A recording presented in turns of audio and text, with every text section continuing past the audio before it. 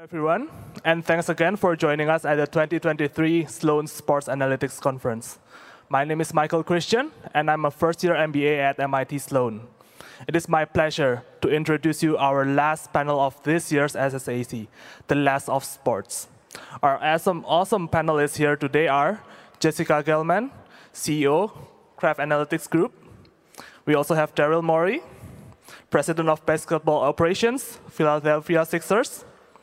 Nate Silver, statistician, author, and founder, FiveThirtyEight. And Bill James, former senior baseball operations advisor, Boston Red Sox. Our panel will be moderated by Michele Steele from ESPN. And as you probably have known by now, the panel will run for 45 minutes, and we will have 10 minutes at the end for questions. Please submit your questions at Twitter using the hashtag #LastOfSports. Questions will then be selected by the moderator. With that, I'll turn it over to you, Michele. Yes. Hey, everybody. Good afternoon. We are in the home stretch of the 2023 Sloan Analytics Conference. I've got a lot of energy today, you guys, because I think we're going to get weird.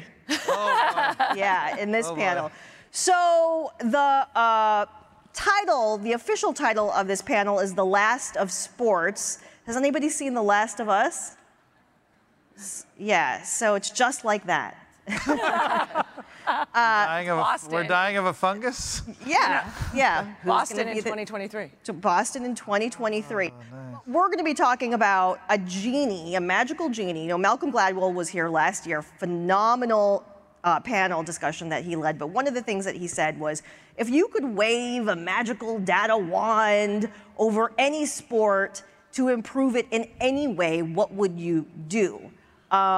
So that is the theme of today's panel. And full disclosure, I don't think you can knowledgeably forecast the future without having a sense of what has come before.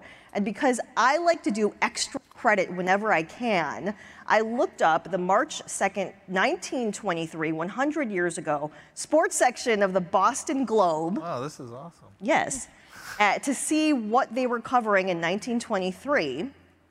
I'd like to highlight a couple items. Page 1, Babe Ruth swings a mean golf club. That was their lead story. He was in Hot Springs, Arkansas, golfing. Christy Matheson gives big ovation at gathering of 300 newsboys. Matheson had just taken a job as president of the Boston Braves in 1923. And MIT swimmers to clash with Brown. I looked it up. That was the last time MIT was mentioned in the sports page. The engineers. Feel free to boo on that one. Of course, they had the boxing and the horse racing forums. And finally, Daryl, you might be interested in this. Basketball, 2 words, basketball facts worth knowing. A weekly series on the new sport, relatively new sport, of basketball.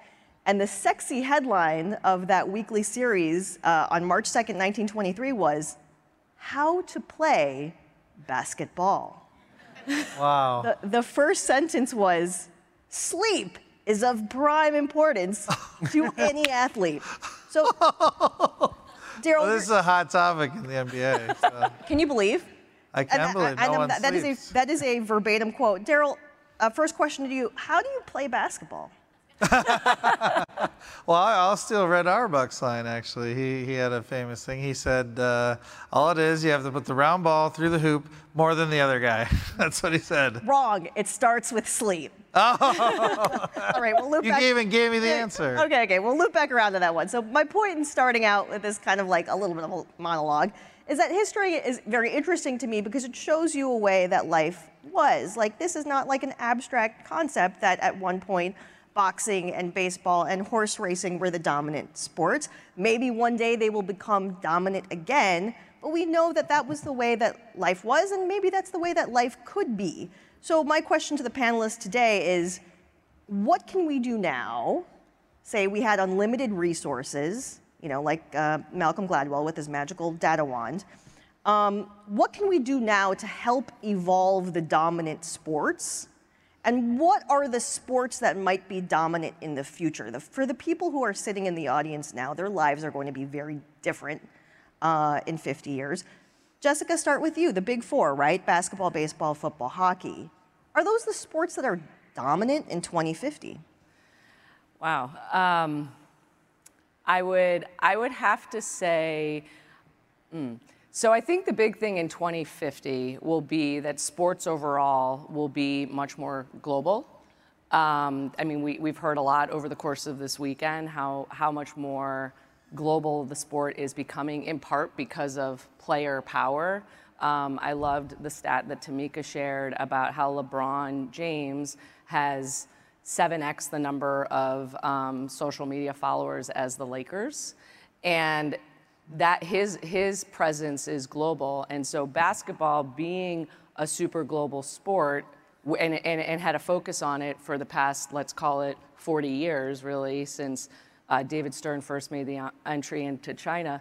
Like, the NBA has a big head start. That said, with the NFL starting to move into international, some of the biggest challenges with the NFL or with football in general is kind of interesting. Many years ago, I was part of the Patriots planting a seed in China. And one of the biggest concerns was the size of the locker rooms. And, well... Not enough lockers for the size of the team? Yeah, so... Put Tom Brady's ego in, or...?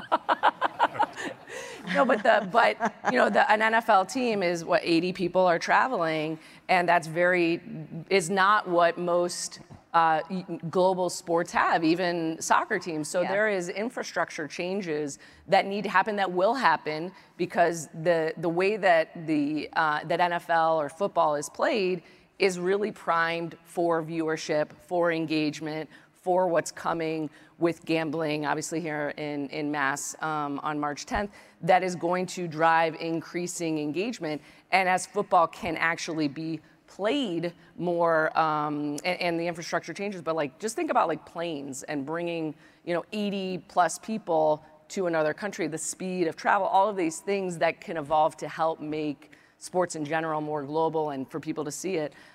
So I'm gonna go with, I think football will likely be dominant, because they haven't really... continue to be dominant, and it'll be... Well, they're dominant in the United States. They are not dominant around the world. I mean, soccer is, right? But I mean, soccer obviously will continue to grow too, but I think from a global perspective, I think football will increase in that regard. Bill, what about you? When you look at the Big Four, and baseball in particular, right? Yes. Does baseball continue to be part of the... I'm not sure hockey's in the big whatever. In the United States? You don't think? Yeah, you think that MLS is bigger than the NHL? What's that? Do you think that MLS is bigger than the NHL? Doesn't matter. MLS will be bigger. Yeah. I don't know what's bigger now, but yeah. Well, first of all, I would like to point out that on March 4, 1923, the national champion in basketball, which the NCAA had not yet been founded, but the national championship in basketball, as established by a poll, was the Kansas University Jayhawks. So Rock Chalk. Rock Chalk Jayhawks. As we still are, although there've been a few years we didn't win. And they were again in first place in the polls in 1923. Oh, I took. You mentioned boxing and horse racing. Boxing and horse racing, in my opinion, mostly slipped out of their premier spots because they screwed up the transition to television in different ways. Horse racing is like, we don't want to be on television, it'll kill our audience. And boxing screwed up the transition by funneling all the money into so few hands that there weren't enough people who were profiting from it. So there weren't enough people promoting it, and also they were hurt themselves very badly by being fractious about who was the national champion, who was the heavyweight champion, the middleweight champion, et cetera. So I would suggest that a key determinant of exactly which women's sport becomes really strong will be who handles the transition in technology well. We're moving toward more streaming, more availability of well, you don't really know what the technology will be, but who handles that transition how well will be critical to what emerge as the the dominant sport. Can I just add one more thing because, on the streaming and the global nature? Yeah, for sure. I didn't know that about horse racing and boxing, that they did not want to be on television. Yeah, horse racing did not want to be on television. Boom, you're irrelevant. A lot of our early sports didn't want to be on social media, so they corrected. But just that streaming component and being able to many people be watching the same stream, but it being delivered in different ways. I'm sure that would be some of the things that we would talk about with what AI can actually bring to bear to like real time. I mean, Maurice Donahue said yesterday about how they have a different type of a broadcast in the UK for the US Open and Roland Garros as well, based on the particular location. So imagine if in real time those changes could be made. I mean, it really opens up it's so much. I mean, I do think soccer should not be excluded from this conversation.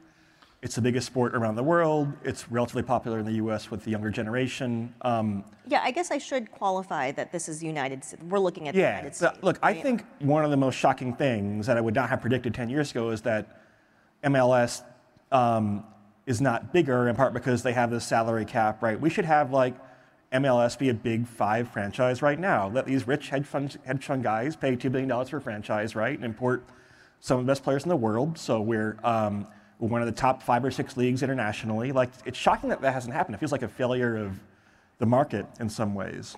I mean, you can look at the current trajectories. I think baseball, I like the rules changes this year. I think it's in a fair amount of trouble. Hockey, I'm from Michigan. I mean, hockey is like a Big 4 sport in like a third of the country. Baseball falls off.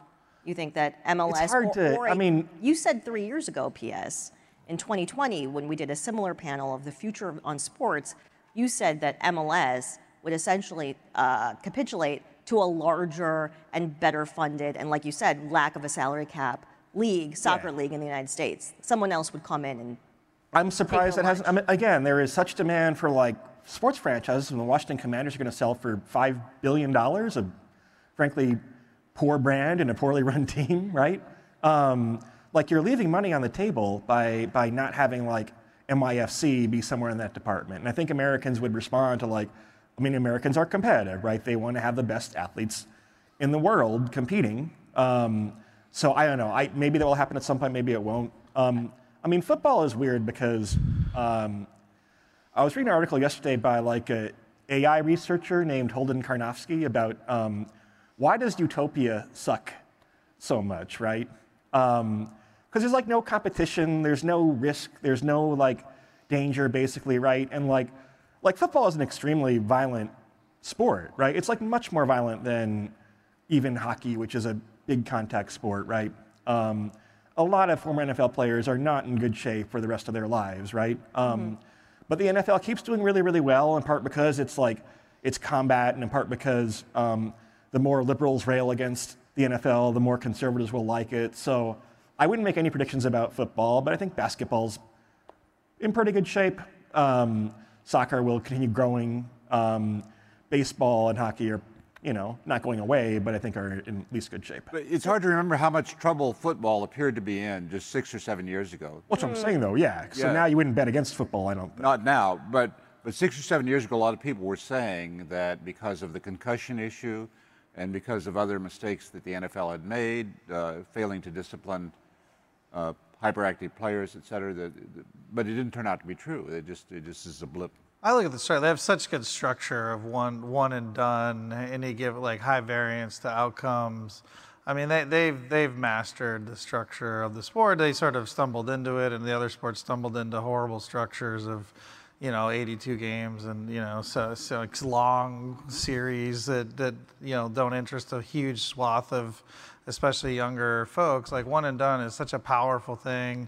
That's why March, everyone immediately gets interested in every college basketball team, unlike you, Bill, on March, 14th. They're like, oh, Davidson, this is my team, because it's one and done. And look, we struggle on forecasting the future when you say 2050, because we don't really know. Like, I think we all sort of map ahead and say, okay, this should be this other soccer league, this should be this.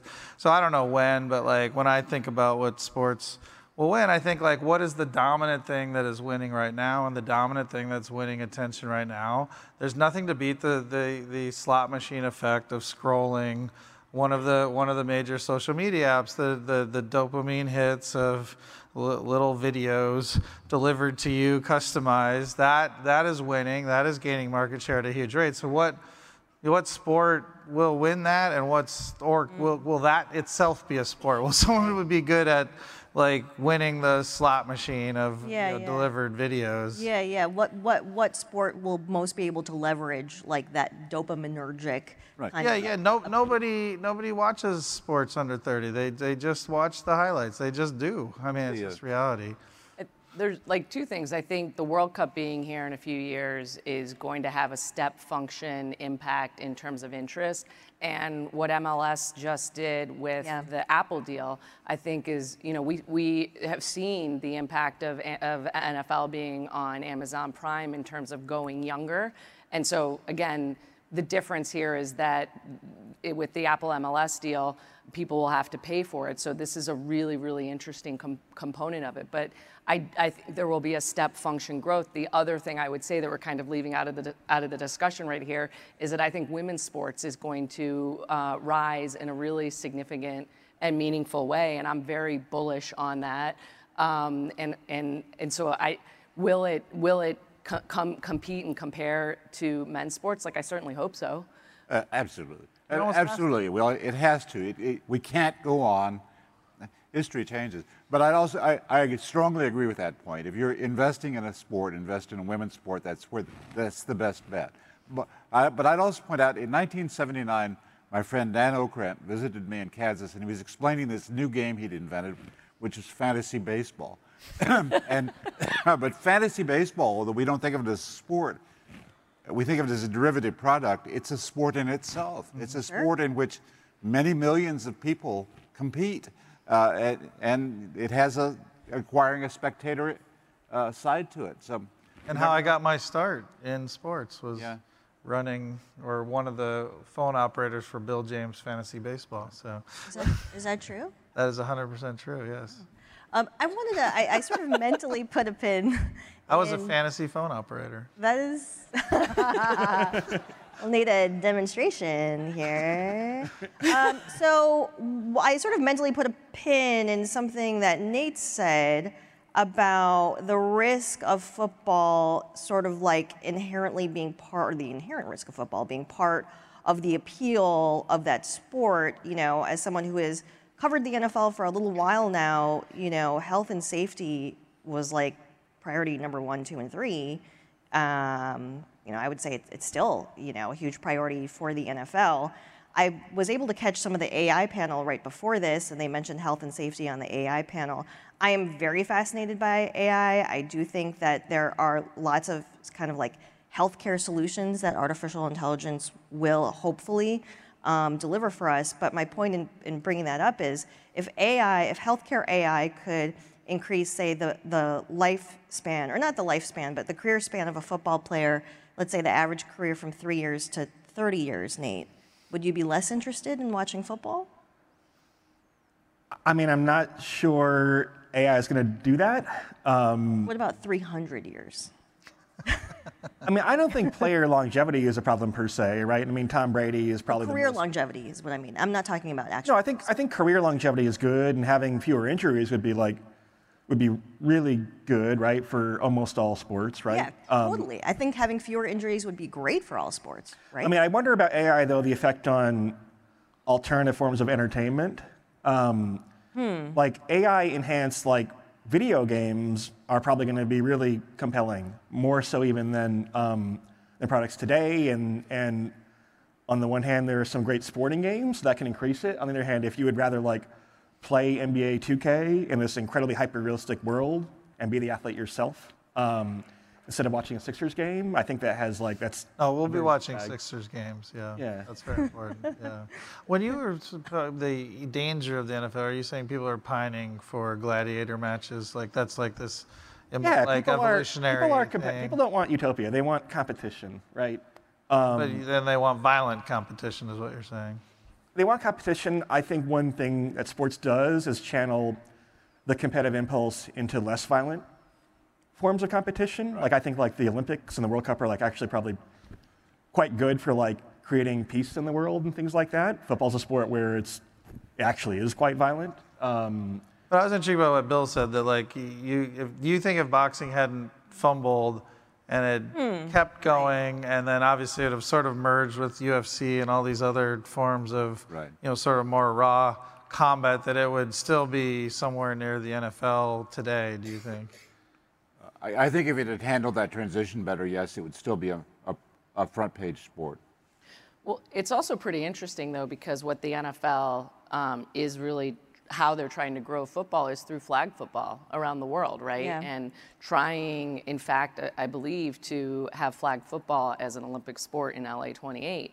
I believe just this past week in California, they passed legislation for flag football to be a high school sport for boys and girls. So like we're expanding who has access to be playing. In some ways, almost like it is a different sport. And I would say for myself, as a mom of 2 young boys, I'm much more likely to be like okay with them playing flag football than obviously because of the concussions and the concerns of that. Right. Your point on the science side, though, is you're saying that if people get concussions, it can. I'm asking you, Michele. I think that if people get concussions, I'm like, please ask all your questions to Bill, please. He's much wiser. But you think that they'll be able to address it? Perhaps. I mean, I think that the possibilities of AI, to me, at this point in time, seem virtually limitless. And maybe there are healthcare solutions, or maybe there is, a way for AI to read the entire human genome and essentially spit out, right, or your genome and spit out like a customized micro pill that will treat the exact issues, the exact problems that your body has to increase the longevity of your body. And relative to sports, where there are plenty of injuries, and certainly in football, is there an AI healthcare training solution, for the NFL's athletic trainers to use to fix a football body, right? And increase the longevity of those careers. At some risk of hijacking the discussion, I would argue that that which creates change is not brilliance as much as it is stupidity. And so what we really ought to be focusing, fighting words, Bill. really ought to be focusing on is what are the stupidest things that each of the major sports does. Well, in football, the stupidest thing they do is to allow so many injuries. I mean, one should not get hurt while playing sports as a general rule. You get hurt in the preseason. Yeah, that too. But before the games. The stupidest thing that baseball does is to play so slowly that it's gotten to be quite boring. The stupidest thing that basketball does is play so many games that each one has less impact than would be desirable, I think. Then the issue becomes, to what extent is each of those things endangering? Baseball has endangered itself by failing to correct its obvious errors for a long time, and thank God we're finally moving on that. But to what extent does each of those intellectuals tell me I shouldn't be using the word stupid? I don't think of stupidity as a lack of intelligence. Weaknesses. I don't think of stupidity as lack of intelligence. I think of it as an active thing. Intelligence, atypical, or no? Stupidity is an active thing. It's like a block. It's not like a weakness or a failing. It's like a block. It's like one can see the right thing to do, but God damn it, we're not going to do it. What are the 2 stupid things though for soccer and hockey? Because you're on a roll. Isn't soccer inherently? Never mind. Daryl has some thoughts, I think, on. No, I don't want to go to fine. The soccer people hate me. I wanted to ask Jessica, though, because women's sports going to grow. Will there be the opportunity for open or co-ed, whatever you want to call it, sports where men and women are playing together, and will that be a form of sport? Because right now, obviously, with many of the sports, because of physical advantages or whatever, they're generally separated, often with different rules, which usually drive me crazy. But like, what do you see that? So I mean, if we were talking about the data that I think could maybe create some opportunity, what I've thought about is the mental side. I mean, that the performance under pressure is something that I've studied for a really long time. I'm very passionate about it, is in part why we had this panel yesterday. But I often wonder, about anxiety or stress or whatever, pain tolerance, and if we could actually be tracking that data and then gamify it in some way at the end of games, where, if, for example, someone had a very high stress level and we could be tracking it, if they made a shot, it would be like a, Moneyball, and it would count for more. Worth more if they're under stress. Yes, worth more if they're under stress. And so I don't know. I've been playing. I don't have an answer, but I think that I hope that there can be more opportunities for women and men to play at the same time, and for like. What would that sport look like? I just think the current construct of how we're tracking or giving points, we can adjust it in certain ways that it could be more interesting. I mean, of course, I love basketball, as having been a basketball player. So, I mean, I just keep thinking about it would be really fun to have a Moneyball type of a point at some point in the game, and it doesn't need to be that it's based on gender. It could be based on these other characteristics that maybe today we can't see or track, but are really interesting. Could we have soccer with you need to have 6 women and 5 men, and you get to allocate where you put them on the field. And there are devices now. I mean, there is a enhanced MRI machine that can read the electric signals in your brain and like correctly deduce what you're thinking about. That might be hard to use on the field. You'd wear a helmet. You wear the MRI helmet. And you'd wear an MRI. Listen, we have a magic wand here, Daryl. Okay. You'd wear an MRI helmet. And I was talking to someone yesterday at the conference about this, and he was like, the issue there is that if fans could see the thoughts of players in the game, the thoughts, it might be upsetting or exciting or disappointing. To go back, the NBA can't fix their games problems because we're in a local optimum and there's risk of exiting it. And no one, while the Golden Goose is spitting out billions in an amazing sport, no one wants to take the risk. So it takes a crisis like baseball to get to a new. That was part of my point. It does take a crisis to fix a lot of problems. The problem with this machine that reads your head is it's either got to censor your sexual thoughts or get used to the fact that everybody has them all the time. One of the two. I can tell Nate wants to jump in on that. Yeah, I guess I'm like the technophobe here. I don't want a machine that reads my fucking thoughts. Jesus. I'm worried. Everyone else does, Nate. It would help your Twitter account. People would like you does. so much more if it just dumped your thoughts. And I worry about AI in some ways more than I'm excited about it. Yeah. Yeah. That was the last panel. Do you mind, Daryl, sharing what you tell your kids? We talked about backstage, like be careful because. Oh, I've told my kids since they were little that they probably won't die. So just make sure they're doing the right things in life. I think that's good advice. Yeah, it's very likely. I mean, like the advances that are in de-aging, even de-aging, they're not even talking about stopping your aging.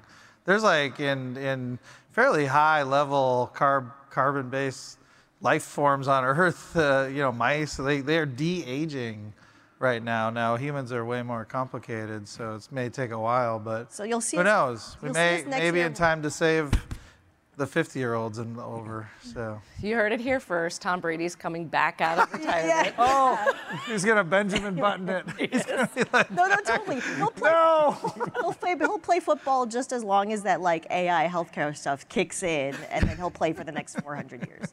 Well, how many wives will it be on? Oh my God.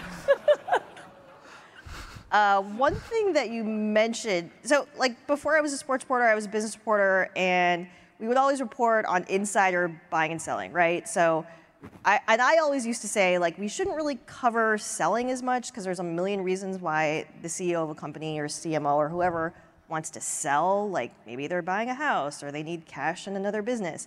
But there's only one reason to buy, and it's because you think something is going up. So we're talking about sports that we're bullish on. Some of you on the panel are investors. For instance, Daryl, you talked about League of Legends. in this We panel sold. in 2020. Oh, you did? I was going to say, what happened to that? We What happened to doubled that? it and sold. So in I still am the year bullish, though. 2000, Daryl Morey in 2020 was a League of Legends investor. That's true. You were bullish on League of Legends. Still bullish. What are you bullish on Did now? sell though, but bullish but sold.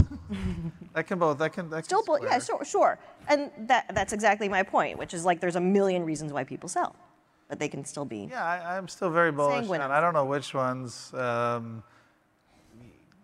Similar to my like dopamine scrolling thing, like it's going to be these super engaging games that win in the future. I don't know which ones. You know, there's now going to be mobile League of Legends just games that already exist. So yeah, no, I don't know which one though. Like, or I'd put the money in, and I did put money in others that didn't make it. That's part of investing. So. I mean, well, like I said earlier, I'm bullish on women's sports in general because you know, it generally hasn't gotten the awareness, and I think that's changing just women's sports and the gist, and there's lots of I mean, The Athletic, ESPN, they're starting to really cover women's sports in a different way. So if I'm looking at women's sports, and you know, I obviously think soccer is a huge opportunity, but as a sport that is a lot of women, I believe, are playing, is volleyball. I think is a really interesting. Why volleyball? I mean, well, I think, you know, it's funny because while basketball is incredibly popular, when thinking about this panel, I was like, you know, volleyball is something that I think is coming. I didn't know the history of when it was invented, and that it was also invented in Massachusetts, but it was 4 years after basketball. Volley space ball. Yeah, but it was here in Massachusetts, and it was basically a counter to the pounding of basketball. And so as we're thinking about health, Was there theory women couldn't handle the pounding? No. It wasn't. It didn't start as a women's sport. I'm just saying, as a sport, and we think about injuries, and we don't really hear about, I don't believe, injuries in volleyball. And so I think it's a sport that's gaining in popularity in the United States. I think it is just starting to have analytics around it. It's just really interesting to me, and I think it could potentially. It's played at a very high rate in high school. Right. Because of Title IX. Yeah, no. In college, yeah. Volleyball is a great sport. Really, I loved playing volleyball when I was young enough to move around. And KU is, I mean, obviously we sell out every basketball game, but they also sell out every women's volleyball game, and they're not a national power. It's just that people love, and you know, it's 11,000 people, 1,000 seaters. Oh, it's not that big. I don't know how big it is. Anyway, but I know you can't get a seat. You can hardly get a seat there. Is it held at Fog? Same arena? It's just, it's like Next to it. 20 feet from the Fog, yeah. Every game sells out. So. Well, I mean, and also there's like really, I mean, we had the Caitlin Gao from Love B was here yesterday on the new leagues panel. Like there hasn't really been volleyball leagues.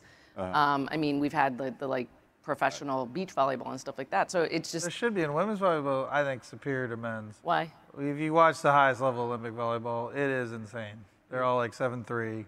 It's like one serve, one kill, one serve, one kill, one serve, one kill. It's very uninteresting. Oh. Like one level down is more interesting. There are some sports like that, I think. Could they solve that by moving the net up? Yeah, or down. Yeah. Yeah.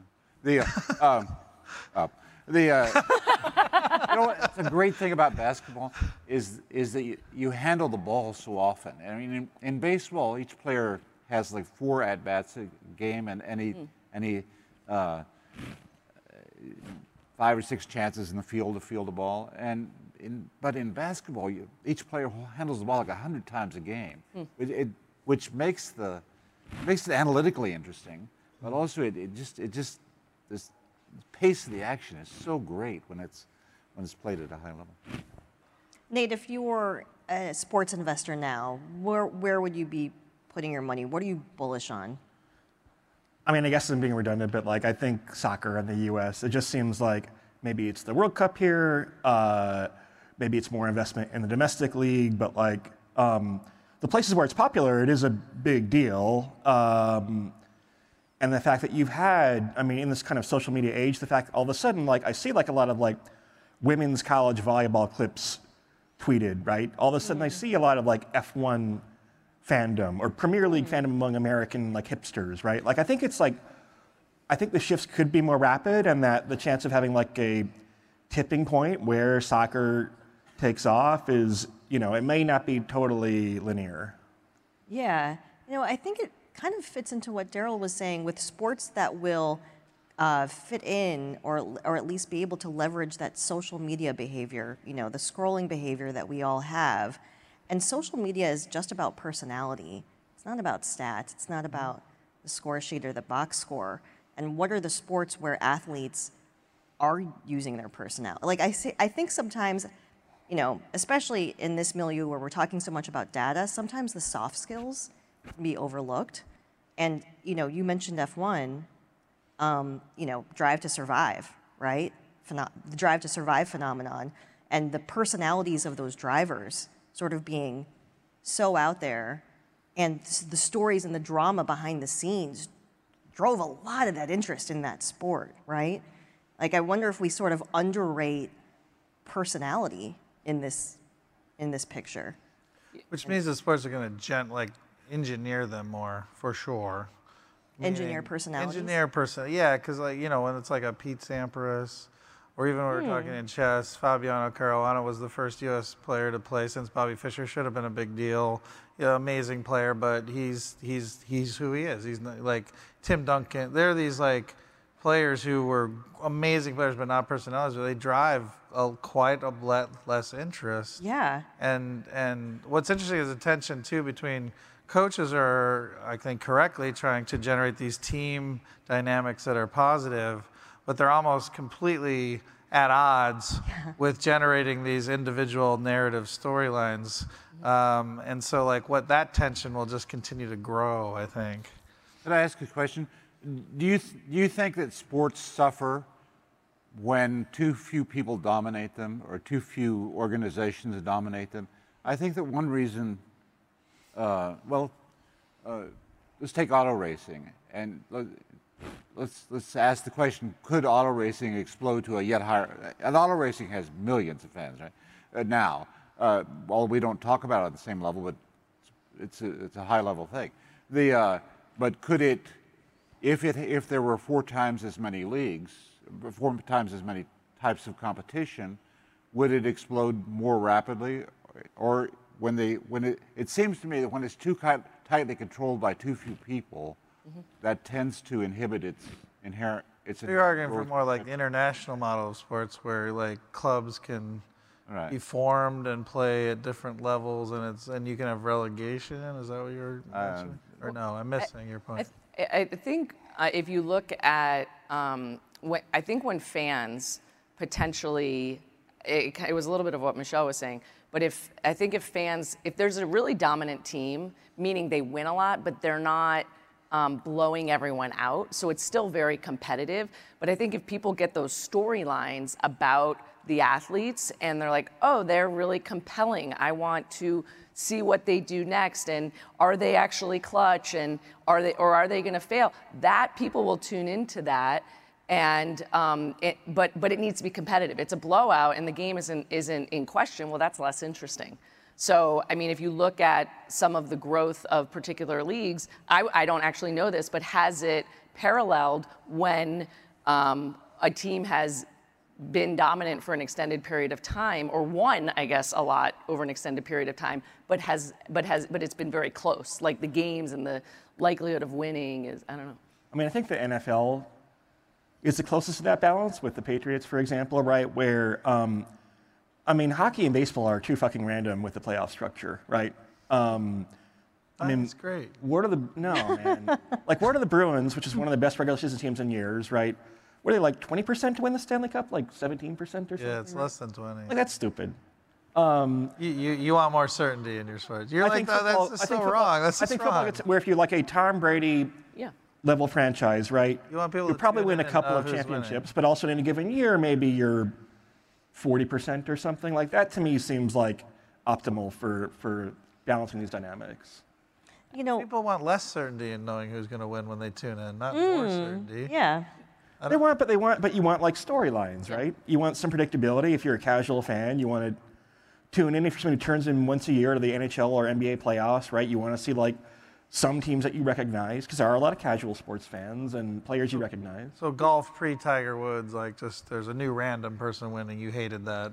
You know. I mean, I've never been much of a golf guy, really. I mean, you don't want tennis. Although the tennis model, like having like these three all-time great players whose career overlap. I mean, I think that was really great for tennis, but there are three and not one, which makes a big difference. I think it was Jess's point about storylines. Remember how captivated the country was by the Jeremy Lin phenomena? And it's this, the story was this kind of ordinary guy, ordinary prospect, all of a sudden was...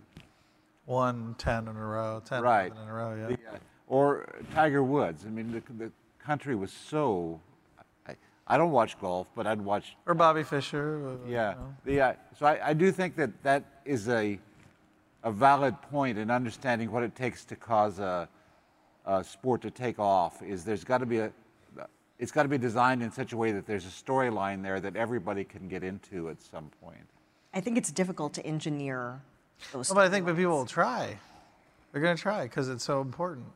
And you know, like you're in the media. They definitely engineer storylines. You know, let's be real, right? No, I didn't say that they couldn't engineer storylines. They have meetings to like say, okay, what are we going to have elite level trend? media talent, Daryl. What's that? It requires elite level media talent. Oh, absolutely. You need to pay them a lot, clearly. Oh, yes, absolutely. But my point is, like, you have meetings where you decide what will be the big narrative. Maybe I should say it's harder to engineer personalities. It's harder to manufacture. You know, there's some guys have great personalities and interesting stories, and they want to share those things and want to put themselves out, and some people don't. I think that's one. I think that's one challenge for hockey. Is I think the culture of hockey is kind of don't put yourself out there.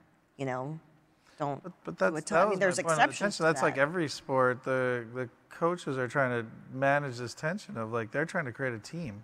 Mm-hmm. They're trying to create a team environment that helps you win. And that's almost directly opposite to the thing that drives interest in the sport and entertainment often. I think that the coaches who are successful, though, will evolve to encourage and maybe even incentivize, because they know that the game has changed, and at least from a recruiting perspective, those players do want to create their own brands, right? I mean, I don't think, Andy Reid certainly didn't stop Travis Kelce and Jason from doing their podcast the week of the Super Bowl. Preparing Draymond's done amazing stuff. Yeah, Draymond Green during the... Right. Yeah. Right. I think it's valid. Right. Yeah. Bill, do you think that, you talked earlier about baseball being in crisis and the pace of play. That's something you talked about through the years consistently. Is the pitch clock enough to cure what ails it? It isn't any one thing, but it's a step in the right direction. And I was asked on a different panel whether we were moving too fast. And yeah, we're running too fast because we're trying to catch up from things that should have been done years and years ago. Yes, the pitch clock is going to help, but is it the last step that needs to be taken? No.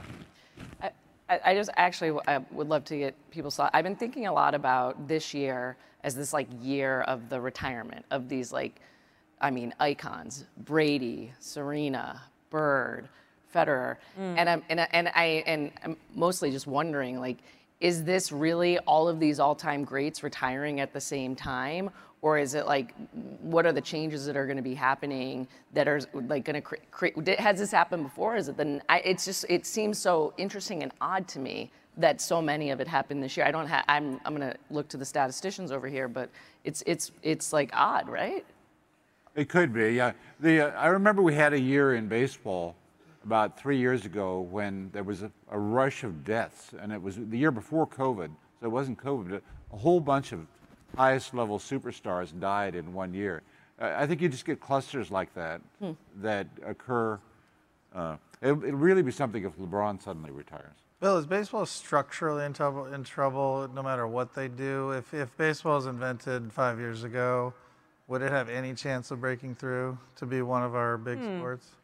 Yes, because if it had been invented 5 years ago, it would not have yet developed all of its bad habits. Really. What happened is it just developed a lot of bad habits, and because it had so many powers in play, you couldn't. It was hard to fix. But it has all these structural things that even you said are bad, like the right fielder stands for forever, doesn't touch anything. Right. You know, If I you didn't like, mention the right fielder. if you like simulated the world 1,000 times, I think you wouldn't wind up with like a baseball like sport that often. Exactly. That's what I mean. rare. Yeah. Yeah. Yeah, I'm with you. Like this Yeah. is a Soccer sport, like, almost always. I think. what are you doing with it? You're throwing. You're trying to hit it with a stick. Why round? Like that seems Yeah. harder. You know, like Yeah. like it'd be a whole set of things. You'd be like, no. Like, Baseball played well is a great sport. well, of course, but so are any weird thing you could come up with to play well. Exactly. The definition of sports are arbitrary. It doesn't have to be course. 90 feet. It could be 105. You could make up any number of new sports, which in theory and in practice would be just as exciting as the existing sports. But the only thing is they have no base. They have no fan base. And that's what's wrong with the argument that the players are the game. The players are not the game, because if the players were the game, you could invent a new game that nobody had seen. You could invent it in such a way that's terribly exciting, but it would have no fan base. So, I think if you take the NBA players and throw them into a random game, they do the best. Like if you just pick X game, the NBA players would just do the translate the absolutely, worst. the NBA has the worst. The NBA has the worst athletes of any pro sport. What? Absolutely. Wait.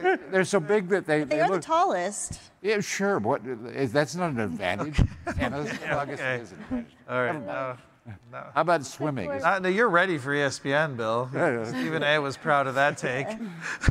I couldn't handle that much money. I like your simulate worlds. Like if you just simulate the world, like what Yeah, maybe you sports do just we had a bunch have? of guys. So like, We'd have a soccer type game for because sure. in chess, right? You can come. What's it called? Chess 8, 7, whatever. You can like, 960. you go and you like randomly generate the rules, or poker will move toward Yes. having like mixed games where the rule varies every time you go around the table, right? Maybe have like a sport where like you don't know what sport you're going to play until you show That's up. Calvin ball, Calvin and Hobbes. Okay. Calvin ball, yeah. Yeah. We're going to get to some questions from the Michelle audience. did like that angle. That's my default Move on. segue. Do we have questions from the audience? Anyway. Save us questions. So, Jessica, this is a question for you. When will a woman play in the NBA? Is the talent level there? Oh wow, that's a. I don't think we're too far away. I think it has more to do with rule changes. I mean, I personally, no offense, Daryl, love the women's game much more than. How would that offend me? Because you work in the NBA. I love the passing, the teamwork. I think the WNBA is a far superior product at this point in time. I love the women's college basketball. I just think it's more pure actual basketball. Bill, I would appreciate your thoughts on this too. It's about like the passing and finding the open person, and there's much more teamwork in it than what I see in the NBA today. For years we had season tickets to the women's games as well as the men's games, and we enjoyed the women's games very much for the reasons you point out. There is a purity and a team orientation about it, which is greater. But there's something really missing from the fact that so many people, the crowds are so small, and I think it's awareness. I think literally we have not been putting women's sports. People don't know who the players are. They haven't connected the stories yet. Right. And so I think, as we have more women helping to promote, and maybe it's this direct to consumer component, and people start following female athletes, women's tennis, I believe, is more popular than men's tennis, right? Because the Serena Williams and Billie Jean King before her, like, they were compelling personas. We have an AI question. Will we see a future where AI/robots, at least not human forms, right? So either artificial intelligence or perhaps some kind of physical robot are competing in televised sports or BattleBots. BattleBots. That's a real thing too. So I think this one's pretty straightforward. Yeah, a lot of sports have dealt with this tension. Sports will either have just the one form, which is like we're going to try and just have us humans, with as few enhancements as possible. They'll just have their genetic advantages and training over time. But then there may be other versions of each sport where you're allowed to have bionics, enhancements, genetic engineering. You can use PEDs. You can, right? It's sort of F1, NASCAR. In F1, you can do a lot of advanced things. NASCAR, everyone gets sort of the same car. I think you always have the NASCAR version of every sport, and then sometimes you'll have like a version where you can use any enhancement you can come up with, like a bionic leg or whatever.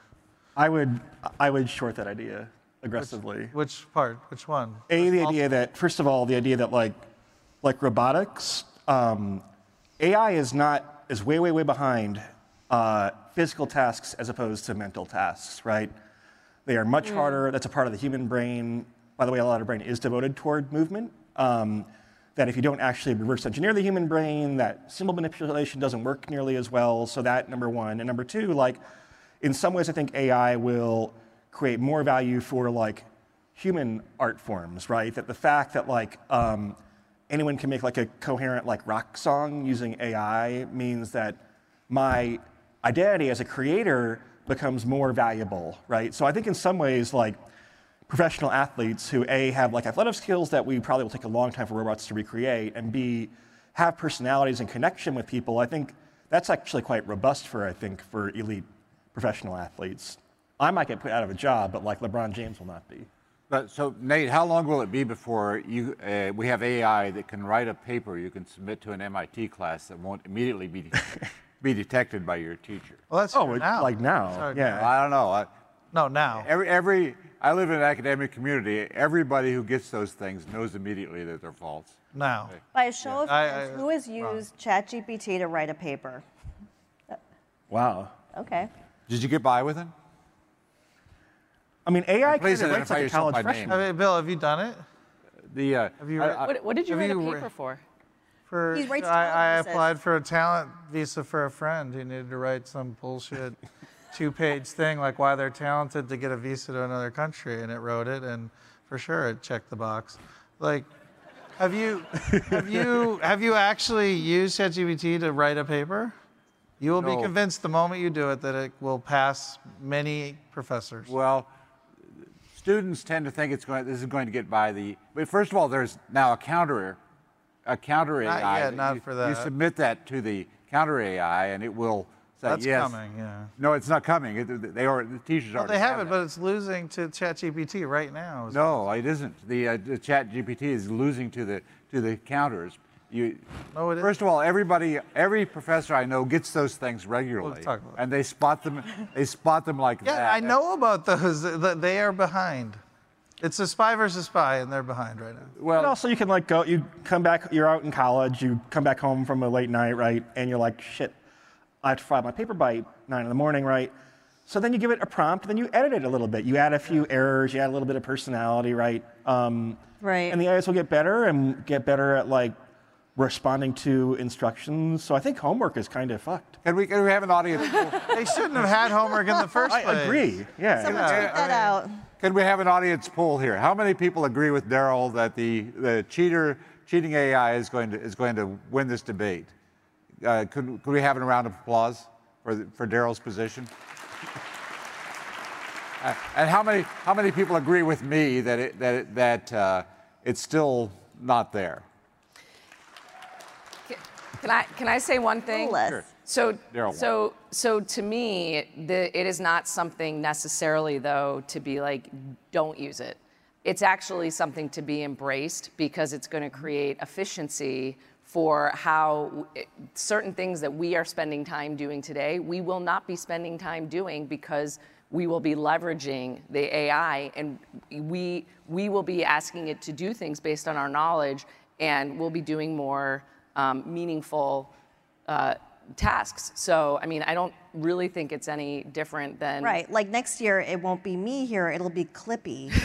No, but it's like, I mean, it's like Excel. Like, you used to use a calculator, now you None use of us Excel. are looking forward to that, Michele. Thank you, Bill. We got to go like kind of lightning speed here. Are you bullish or bearish on the future direction of college athletics? I mean...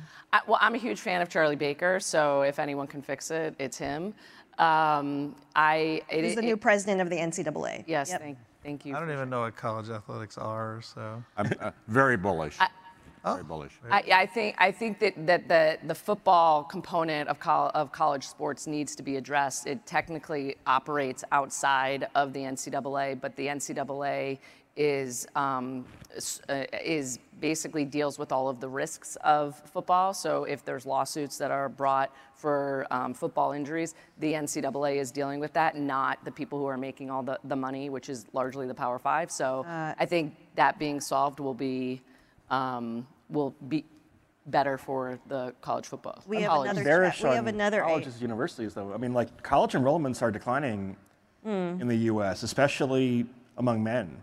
That seems not great, right? And Yeah, not great right. for I college guess, sports. I guess Oh, it could be maybe great. bullish in the immediate. Well, maybe, but like, Different training methods are going to be far superior. so I think there is. I mean, partly it's affordability issues, right? Partly it's a certain type of thought leader thinks that like college is not the ideal way to train people, or there are more alternatives, right? But like, I think college football teams are having trouble filling out the stands, and if you have fewer alumni because more people don't go to college, then that can cause problems. Last question here. How do we use ChatGPT? Another ChatGPT question, very popular. I mean, that is, about that is what 2023 is about thus far. How do we use AI ChatGPT to promote female athletes in a positive way to advance women's sports? How can we use it for good, right? Data for good. I would just, the narrative generator. It's really like the interest in women's sports will go up when there's compelling personalities and compelling sports. And again, like if you just want something to create narratives, in fact, on our last panel, someone was doing that for the Fox hosts. I was like, okay, that explains a lot of the bad takes, And so, yeah, Right. Again, like we're narrative creatures, and so. Can you design a sport through AI where men and women have like their different skills balance out perfectly? Absolutely, yeah. Feels like it. In the words of Kevin Garnett, anything is possible.